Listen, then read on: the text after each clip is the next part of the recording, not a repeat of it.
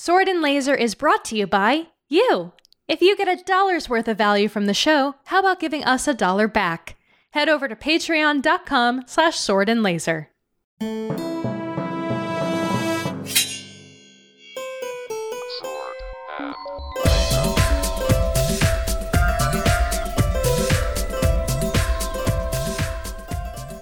Hey everyone, welcome to the Sword and Laser. I'm Veronica Belmont. And I'm Tom Merritt. And Sword and Laser is a book club, but it is so much more. We bring you author interviews, news from the world of sci-fi and fantasy, and of course, amazing discussions from fans just like you. Today, we're bringing you one of those author interviews. We're happy to be joined by the author of our latest book club pick, The Goblin Emperor, Sarah Monette, or should we say Katherine Addison? No, really. Which should we say? Sarah is fine. Okay, good. Whew. Thank you so much for joining us. Well, thank you for having me. So just to kick things off, can you tell us a little bit about the process by which you started being a professional author? Well, okay, yes. I had been writing stories. Well, I had been telling myself stories, I think, for as long as I had the verbal skills to do so. Mm-hmm. I started writing them down when I was 11 or so, and just kept writing them down and writing them down and writing them down. And eventually that turns into writing novels. It sounds so easy when you put it that way. Yeah. And at some point I also started writing short stories. It's easier to sell short stories than it is novels, partly because there are more markets, partly because it just moves faster. Short stories are mostly going to magazines that, have to come out every month or 2 months or quarterly. So they need a constant supply of material, which book publishers do too, but they don't need as much and they don't need it as fast. And short story markets are also more specialized, and therefore if you have a story that does a particular thing and there's a market that wants that thing, to send it there. So I started selling short stories, which the short stories it doesn't actually prepare you or help you in writing novels at all, because they're not the same thing. They're related things. But it's like the difference between a tiger and a house cat. They're both cats, but they're not the same animal. Novels and short stories are very different. But it's good practice for selling.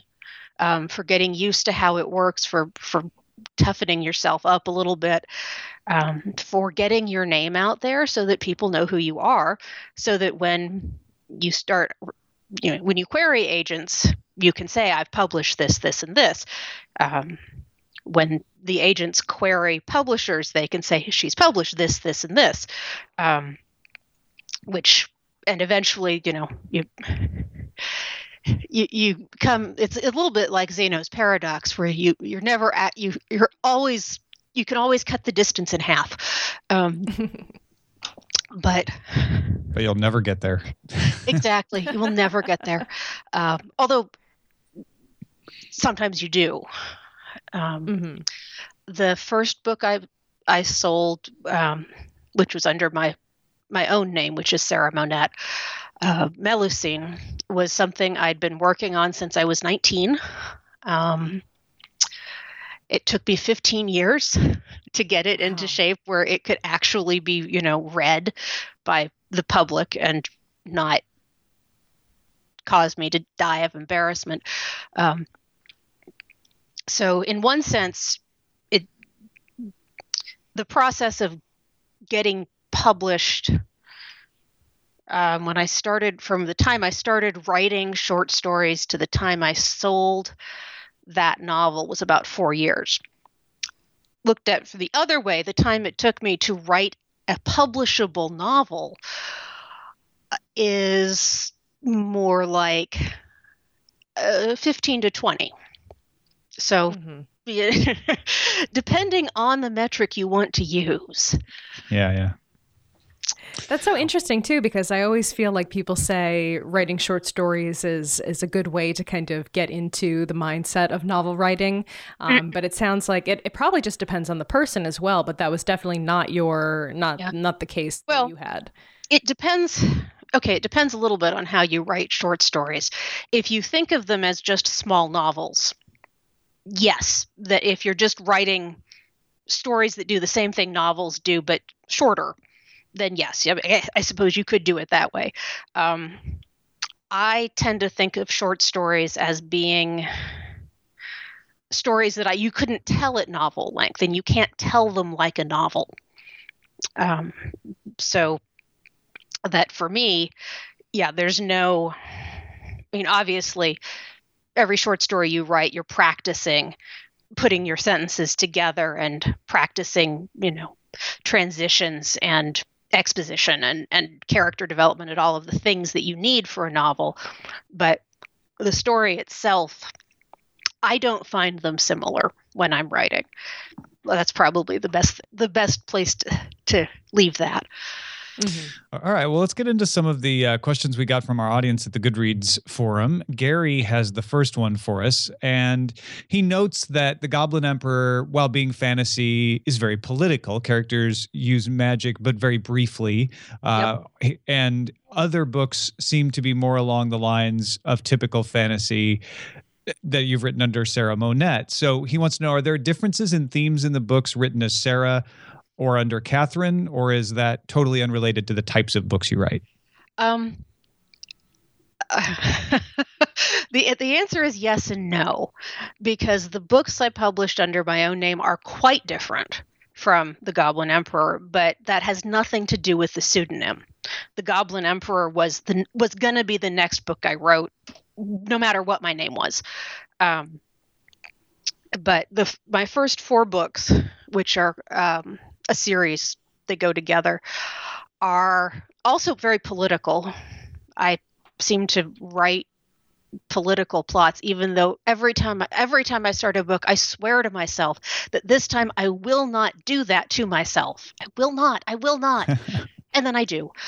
They're very just political. too attracted to the intrigue, I guess. Something. I don't know what's wrong with me.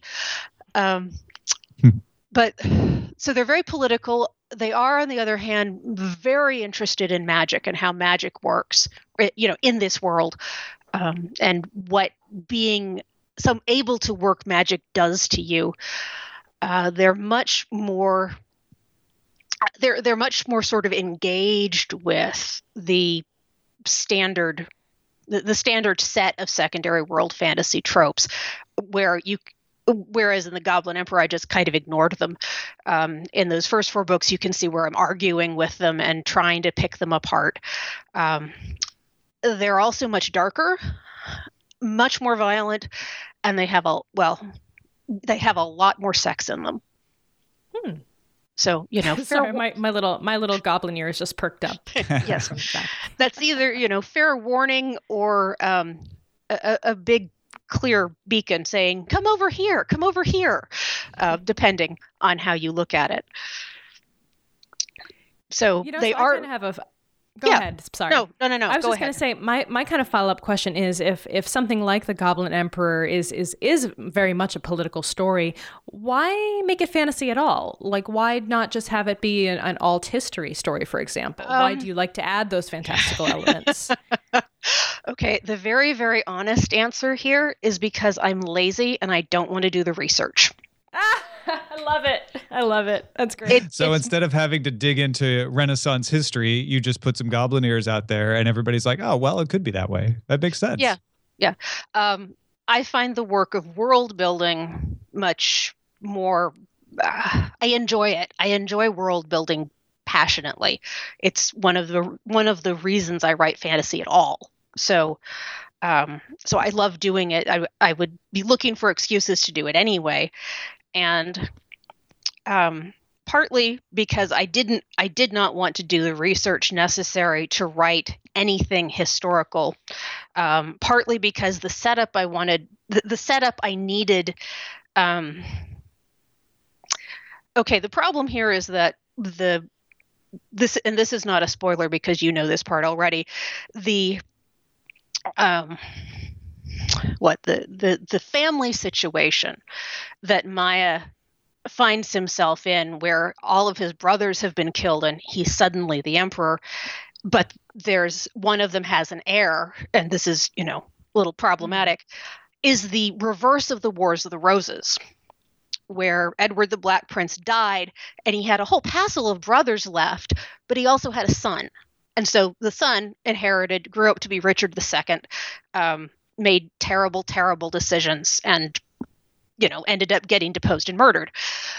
But so because the rules of inheritance work the opposite way, and they have to work the opposite way for my story to work, I really did need to just invent a society to go around them, so that it is, rather than trying to find somewhere in the vast spread of Earth's cultures over the past 4 millennia, where the rules of inheritance actually worked the way I need them to. I don't know if there is one, but so there's that. Yeah, it could be taking a square peg and trying to put it into a round hole at that point. So it's just easier to carve your own square hole for that to work into. And then Joanna has a question too that's kind of along similar lines. Joanna says, so she's, meaning you, been fairly adamant that she might one day write a novel set in the same universe as the Goblin Emperor. She's not interested in writing a sequel, and she doesn't have any plans right now. So what else is she working on? Possibly other optimistic but still complex second world fantasies, just set neither in this world or Maya's? Well, honestly, at the moment, I am struggling with some fairly unpleasant, though non-life-threatening health problems that have made it difficult to impossible to write at all. So I'm hoping. No, things are getting better. So we're hopefully coming back up out of this sort of. I don't need to. I tend to think of it for some reason in metaphors from Pilgrim's Progress, even though I am. I do not share John Bunyan's beliefs, but it does feel a little bit like the Slough of Despond. So at the moment, I don't know either. Certainly, it's very likely that I will write. It's very likely that I will invent another world. I don't know. I don't have any idea whether the next book is going to be like the Goblin Emperor, or if I'm going to revert to type and write something that's dark, bloody, and full of sex. We will all get to see, I guess. Do you feel pressure? Oh, go ahead. Oh, I'm sorry. I was just going to say, do you feel pressure since by the way, congratulations on the Nebula nomination. Thank you. But once that happens, is there more pressure to write in that same universe, or do you feel like that is like bookended nicely and you don't need to work in that universe as much anymore? As far as I am concerned, this is a standalone novel. I conceived of it as a standalone novel because I'd just written a 4-book series, and I needed to not do that again, at least for a while, because it's exhausting, and it becomes more. The longer you go, the more difficult it becomes. So for me, this was a one-off, and I invented the world, like I said, to support the things I needed to make my plot work. It's just because I enjoy world building and tend to do it when I'm trying to think of something else to do, that the world became very elaborate, or possibly just because that's the way my brain works. So as far as I was concerned, that's all there is. This story in this world, it is complete in itself, like a Fabergé egg. Certainly, many people want a sequel, and that's very flattering as far as I'm concerned. It is very flattering when people want more of what you've written, but it doesn't change the fact that there isn't a sequel. There just isn't. It is possible that I'll write other books in this world. There are other plots that I could do. There are other people I'd like to spend more time with. There are big chunks of the map that we don't know anything about. So there's plenty of room, but I don't know. I don't know if that'll happen. Well, and that is actually you're anticipating Doreen's question. Her question was, would you consider a parallel storyline from the point of view of another character? Mm-hmm. Certainly there are characters in that book whom I would like to get their viewpoint too. I would like to know. I would like to know what's going on below stairs. That Maya doesn't ever get to see. I'd like to know a lot of the things that Xevit knows, and I don't know. Mm-hmm. He's a great character, by the way. One of my. He's sort of the Carson of this Downton Abbey that is the Elketh Moret, isn't he? He was a lot of fun to write. He sort of emerged. They got to the point where Maya is looking around and realizing that here he is at the Unthalanese court, and he has no idea what to do, and he doesn't want to ask Setherus. And Xevit kind of stepped forward and said, "Hi, I'm standing right here." And he's great, and he was fun to write, and I like him a lot. And I would like to be able to, write something that sees the political structure from his point of view. I think that would be really interesting. I'd love to. I don't know about Beshalar, but Kala, I would. I like Kala very much. I'd like to spend more time with him. You know what I like about Xevit? I feel like he allows the reader to get that exposition without it feeling at all forced. He's there to explain the things that confuse both the reader and Maya, and in a really easy, great, fun way. Well, it's not always true that the protagonist is a stand-in for the reader, but in this case, it really is. That the reader, the person reading is like poor Maya, hopelessly confused by this extremely complicated and dangerous world that he knew existed, but doesn't know the rules of and doesn't know the players. And that being the case, you have to have somebody to do the heavy lifting. And in that case, it is Xevit, and it is a blessing upon us all that he turned out to be really good at it. Absolutely. All right. Well, the next question comes from Trike, and he says, lots of us have speculated that she's based it on a particular society, but the guesses we've made are all over the place, from England to Italy to China to Russia. Did she have a particular era in mind or a place to use as a template? And also, and I guess we maybe kind of went into this question already, why is there so little magic and other typical fantasy type stuff in the novel? Okay. Two questions here. So question one, again, I'm lazy. It's not true that I don't like to do research, because I read a great deal of history and enjoy it quite a lot, but I don't like the kind of data mining research you do when you're looking for how to write a story in this setting. So I was, as I always do when I world build, I was cherry picking from the various cultures that I know about. My research specialty when I was getting a PhD is Renaissance theater, so I know a lot about Renaissance England, and can sort of bring that in without any trouble. I was also thinking about the French Revolution.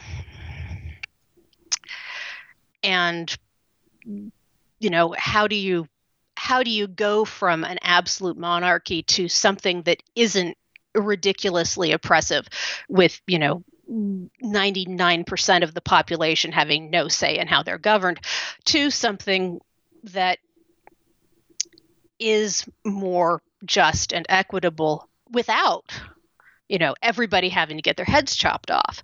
So I was thinking about France. There is a fair amount of Russia, especially in the Goblins. That was not planned. They just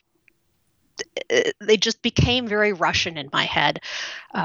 Possibly it's because the names did start getting like the names in a Russian novel, even for me, with the complicated and the why are there so many parts to them and who is this person again. Also, obviously, Japan. The Niseshos are obviously Netsuki. That's not meant to be a secret. And that's just because, A, I love Netsuki, and B, again, I needed something right there that could convey a very particular message. And a Netsuki was what I thought of. So, so I guess basically the answer is that if you think you see some echo of a particular culture in the book, you're correct. But also the audiobook does kind of help move that along a little bit, because if I remember correctly, the goblins do use a Russian accent when they're being read. So I don't know if that was intentional or if that just happened accidentally, but yeah, that's how it sounds. That would have been the narrator's decision, and clearly it was a good one.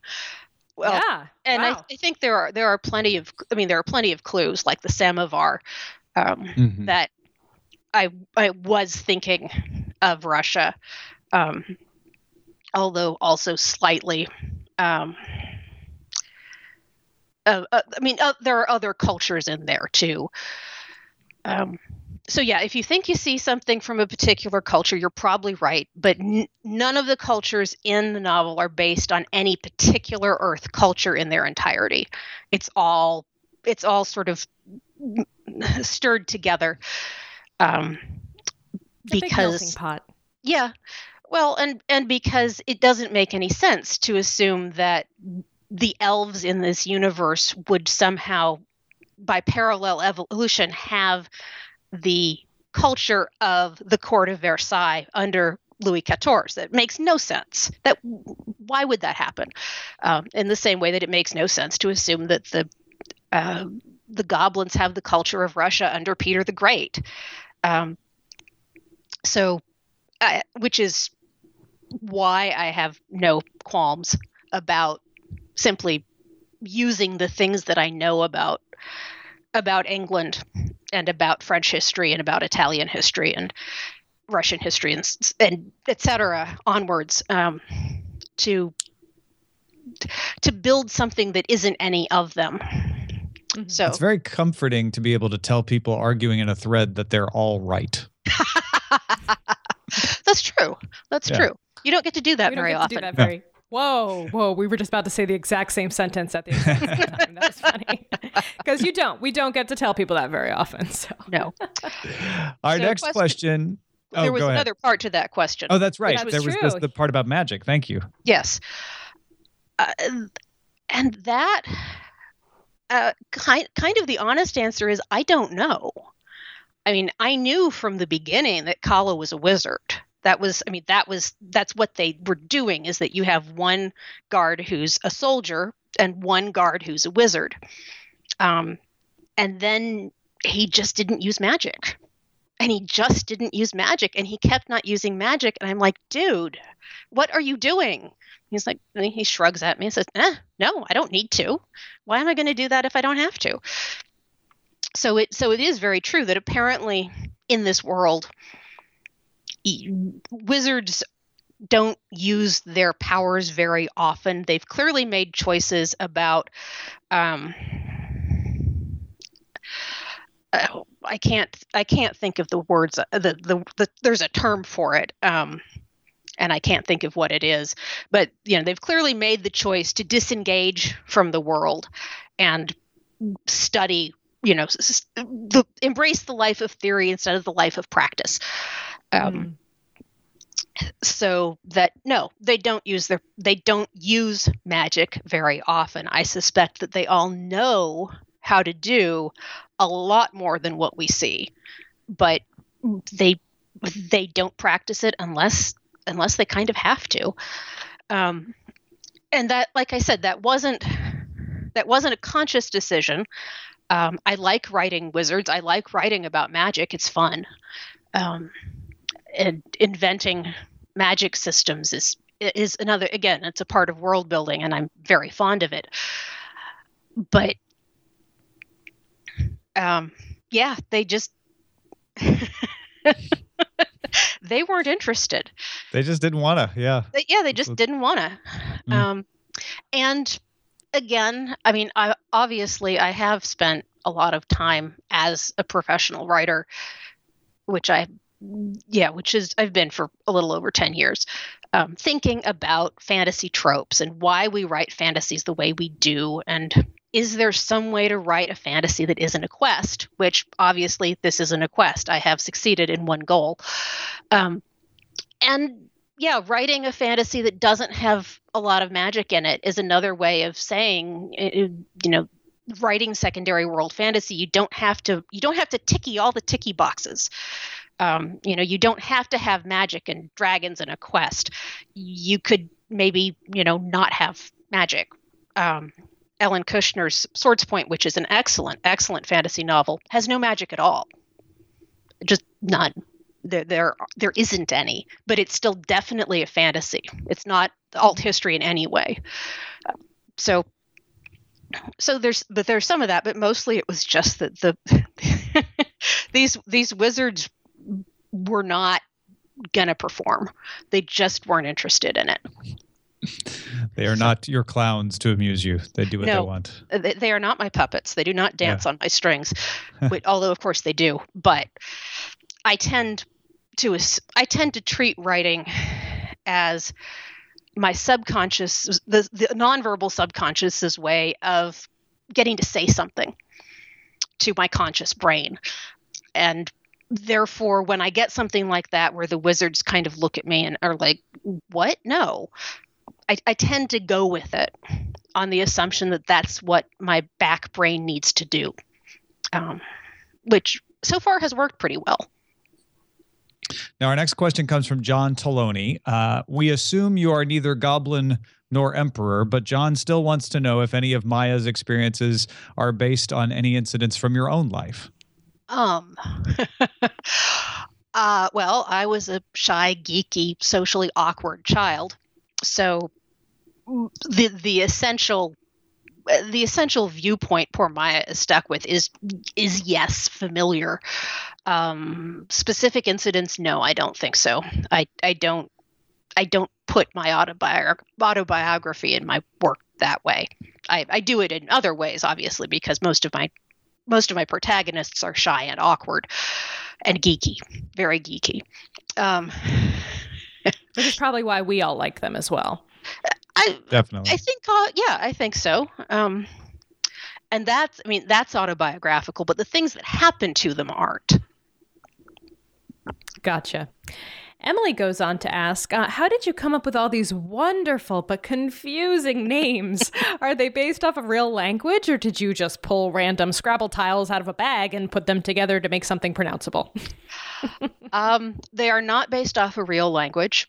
They are based off, there's a great thing called the Language Construction Kit. It's online.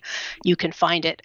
And it goes through, okay, these are the things you need to think about if you're going to invent a language. These are the patterns that you need to decide how they work. Also, having studied French, Latin, Ancient Greek, Old English, Middle English, I know a certain amount about how to think about how language goes together. So I invented my own language, but I did it with rules. And unlike real languages, this language follows its rules. Once you figure out a rule, you're set. I feel like we just learned a big top secret thing for writers. Kidding, yeah. I feel like telling us about this what was it called? Language construction kit. If I'm remembering. Language construction kit. That is fascinating. I can't wait to go look that up later. It's very cool. And if you are interested in that kind of thing, it's awesome because it does tell you, at least a lot of the things you need to know if you want to do this, or even if you just think it's cool to mess around with, or you want to figure out how Tolkien did it, for heaven's sakes. Tolkien has the advantage of being a trained linguist and a genius, but he was doing kind of what I do with my world building. He was saying, well, I like this piece of Welsh and this piece of Finnish, and if I've put them in a language together, this is what they do. So yeah, it's great. It's really cool. We have a friend of the show, David J. Peterson, who's created the languages for Game of Thrones and for a few other sci-fi fantasy shows that are out there. Mm-hmm. And he's probably most famous for inventing Dothraki. But he's one of those people. He's just basically a genius linguist. But now I'm going to be like, you used this tool, didn't you? That's how you figured this all out. I'm going to call you out, David J. Peterson. I'm going to invent my own language and show you how it's done. Invent my own language and call you out in it. In the language that no one but me understands. Yes. Very effective. All right. Our last question comes from Pablo. He says, being that Maya is such an open-minded serenity, do you see him doing radical changes as an emperor as he grows, like give women more power in the court or some kind of pseudo-democracy? Would he survive long if he does not change to become at least a little more ruthless? Those are good questions. I think Maya certainly wants to institute change. He wants women to have more options and more control over their own lives. He wants for the middle class merchants to be able to have a say in their government. He wants to build this bridge so that the oppressed peasants in the silk growing estates can vote with their feet and walk across the bridge to a better life. Not that it's going to work that way, but he's 19 and an idealist. I don't know. I don't know. I don't know what happens after the end of this book. I can't tell you. I genuinely, sincerely don't know. I can certainly speculate that he's going to have a lot of trouble making those changes. And I think also that, yes, he is going to have to learn to be a lot more ruthless. He very nearly gets into some very serious trouble just basically because he's too nice. And yes, if you want to survive as an emperor, you really are going to have to work on that.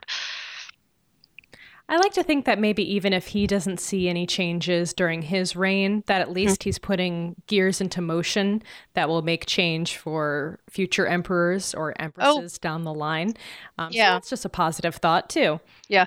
No, I think whatever happens in the reign of Edrahassavar VII, it's going to look nothing like the reign of any emperor before. Because he is coming to the throne from a completely different perspective. And he is obstinate enough and idealistic enough to insist on trying to make change, which, again, is where you have to start. Mm-hmm. Yeah, I definitely felt something of George III, Louis XIV. Is that, do I have the right Louis there? But those kings that were there at sort of the brink of the end of absolutism, he seems to be the heir to them. Yes. Après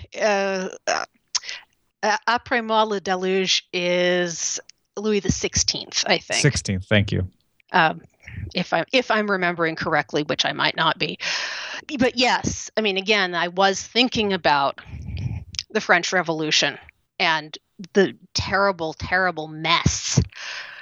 And 10 years of terror and bloodshed and so many innocent people getting trampled. And is there a way to move power around without that? I don't know. I'd like to think so, but I'm not entirely sure. Which is why if you ask me, I will say yes, this is a utopianist book. It's not a utopia, because obviously neither of these societies is utopian, but it is utopian thinking in that I am positing that Maya would not just be assassinated within a week of taking the throne. I am positing that he can maybe make changes. I'm certainly positing that the politicians of his court are actually listening to him, which given the horrible disadvantage at which he's starting, I actually, historically speaking, that's not very likely. Mm-hmm. So there are a lot of ways in which I made choices that assumed that people are inherently good. Elves or goblins or human beings are inherently good, and we are all trying to do our best, which I would like to believe of the human race, but most days I can't. Yeah. And I did make choices that said maybe it is possible to avoid the guillotine. Maybe it is possible to avoid rioting and barricades and all of the terrible things that happened because in the very rocky transition that historically we have had in governments moving from absolutism to anything else. So, yeah. Well, that goes pretty deep. I think on a more positive note, I really love the ear thing. I think it's really cute. It was fun. I think that really I know this is totally off what we were just talking about, but I just wanted to get that in there before. Just wanted to lighten things up from the guillotine, I guess. Yeah. Sure. Yeah. To end on a high note. Yours are really cute. I'll be honest. As I'm reading this book, and I'm still reading it, I'm looking at my dogs and seeing these expressions like Edrahasavar the Seventh. Yeah. Yes. And I also have this weird thing where I'm listening to the audiobook as well, and I love the language so much that I just find myself like saying words in my mind like during the day, like Edrahasavar or Uthelanese court or things like that. Like the words just pop into my head like unbidden. And it's very funny because they're so musical and so pleasant to listen to. And even when I see them written on paper, I'm like, I don't know how to say that. But then when I hear it, I'm like, oh, I do know how to say that. So it's been a fun experience listening to the audiobook and also following along with the discussions on the forums of people trying to figure out how to say things. Well, I mean, it is certainly true that I made the names up based on the sound. I mean, Uthelanese, I worked over that for days trying to get the syllables in the right configuration so that it sounded like the word I wanted it to be. Edrahasavar was actually really easy. But Alketh was tricky. Mm-hmm. But I was making up a language. I could do whatever the hell I wanted. The proper nouns were almost all chosen specifically and intentionally because they sounded really good. Mm-hmm. So you're not wrong. I like that. Well, Sarah, thank you so much for joining us here on the show. Tom and I have been enjoying reading the book immensely, and we appreciate, I know you're probably super busy right now with all the Nebula stuff going on and everything in your life, but thank you for taking the time to chat with us. Well, thank you for having me. It was a lot of fun. And of course, our show is currently funded entirely by our patrons at patreon.com/swordandlaser. So thank you as well to all the folks who back our show. And if you would like to support us, you can head over to patreon.com/swordandlaser. You can also support the show by buying books through our links if you want to get the Goblin Emperor or a lot of the things that we talk about on the episodes. Go to swordandlaser.com/picks. To get in touch with us, our email address is feedback@swordandlaser. Our website is swordandlaser.com. All of our discussions happen over on goodreads.com/swordandlaser. And you can call and leave us a voicemail at 415-7-SWORD-6. We'll see you guys next time. Bye.